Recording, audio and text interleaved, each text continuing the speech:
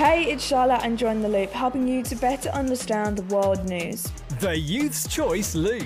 Ed Sheeran has collaborated with a Ukrainian rock band to create an updated version of his song, Two Step.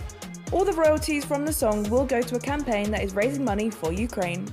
The Loop. The Queen's garden parties will return for the first time since COVID this year. However, the Queen won't be attending. The first party is due to take place on Wednesday and the rest will be throughout May and June. We are still waiting to find out which royals will be in attendance. The Loop. For the first time in ever, a helicopter has caught a rocket booster. A company called Rocket Lab are starting to reuse their rocket boosters, and to do this they will have to be caught.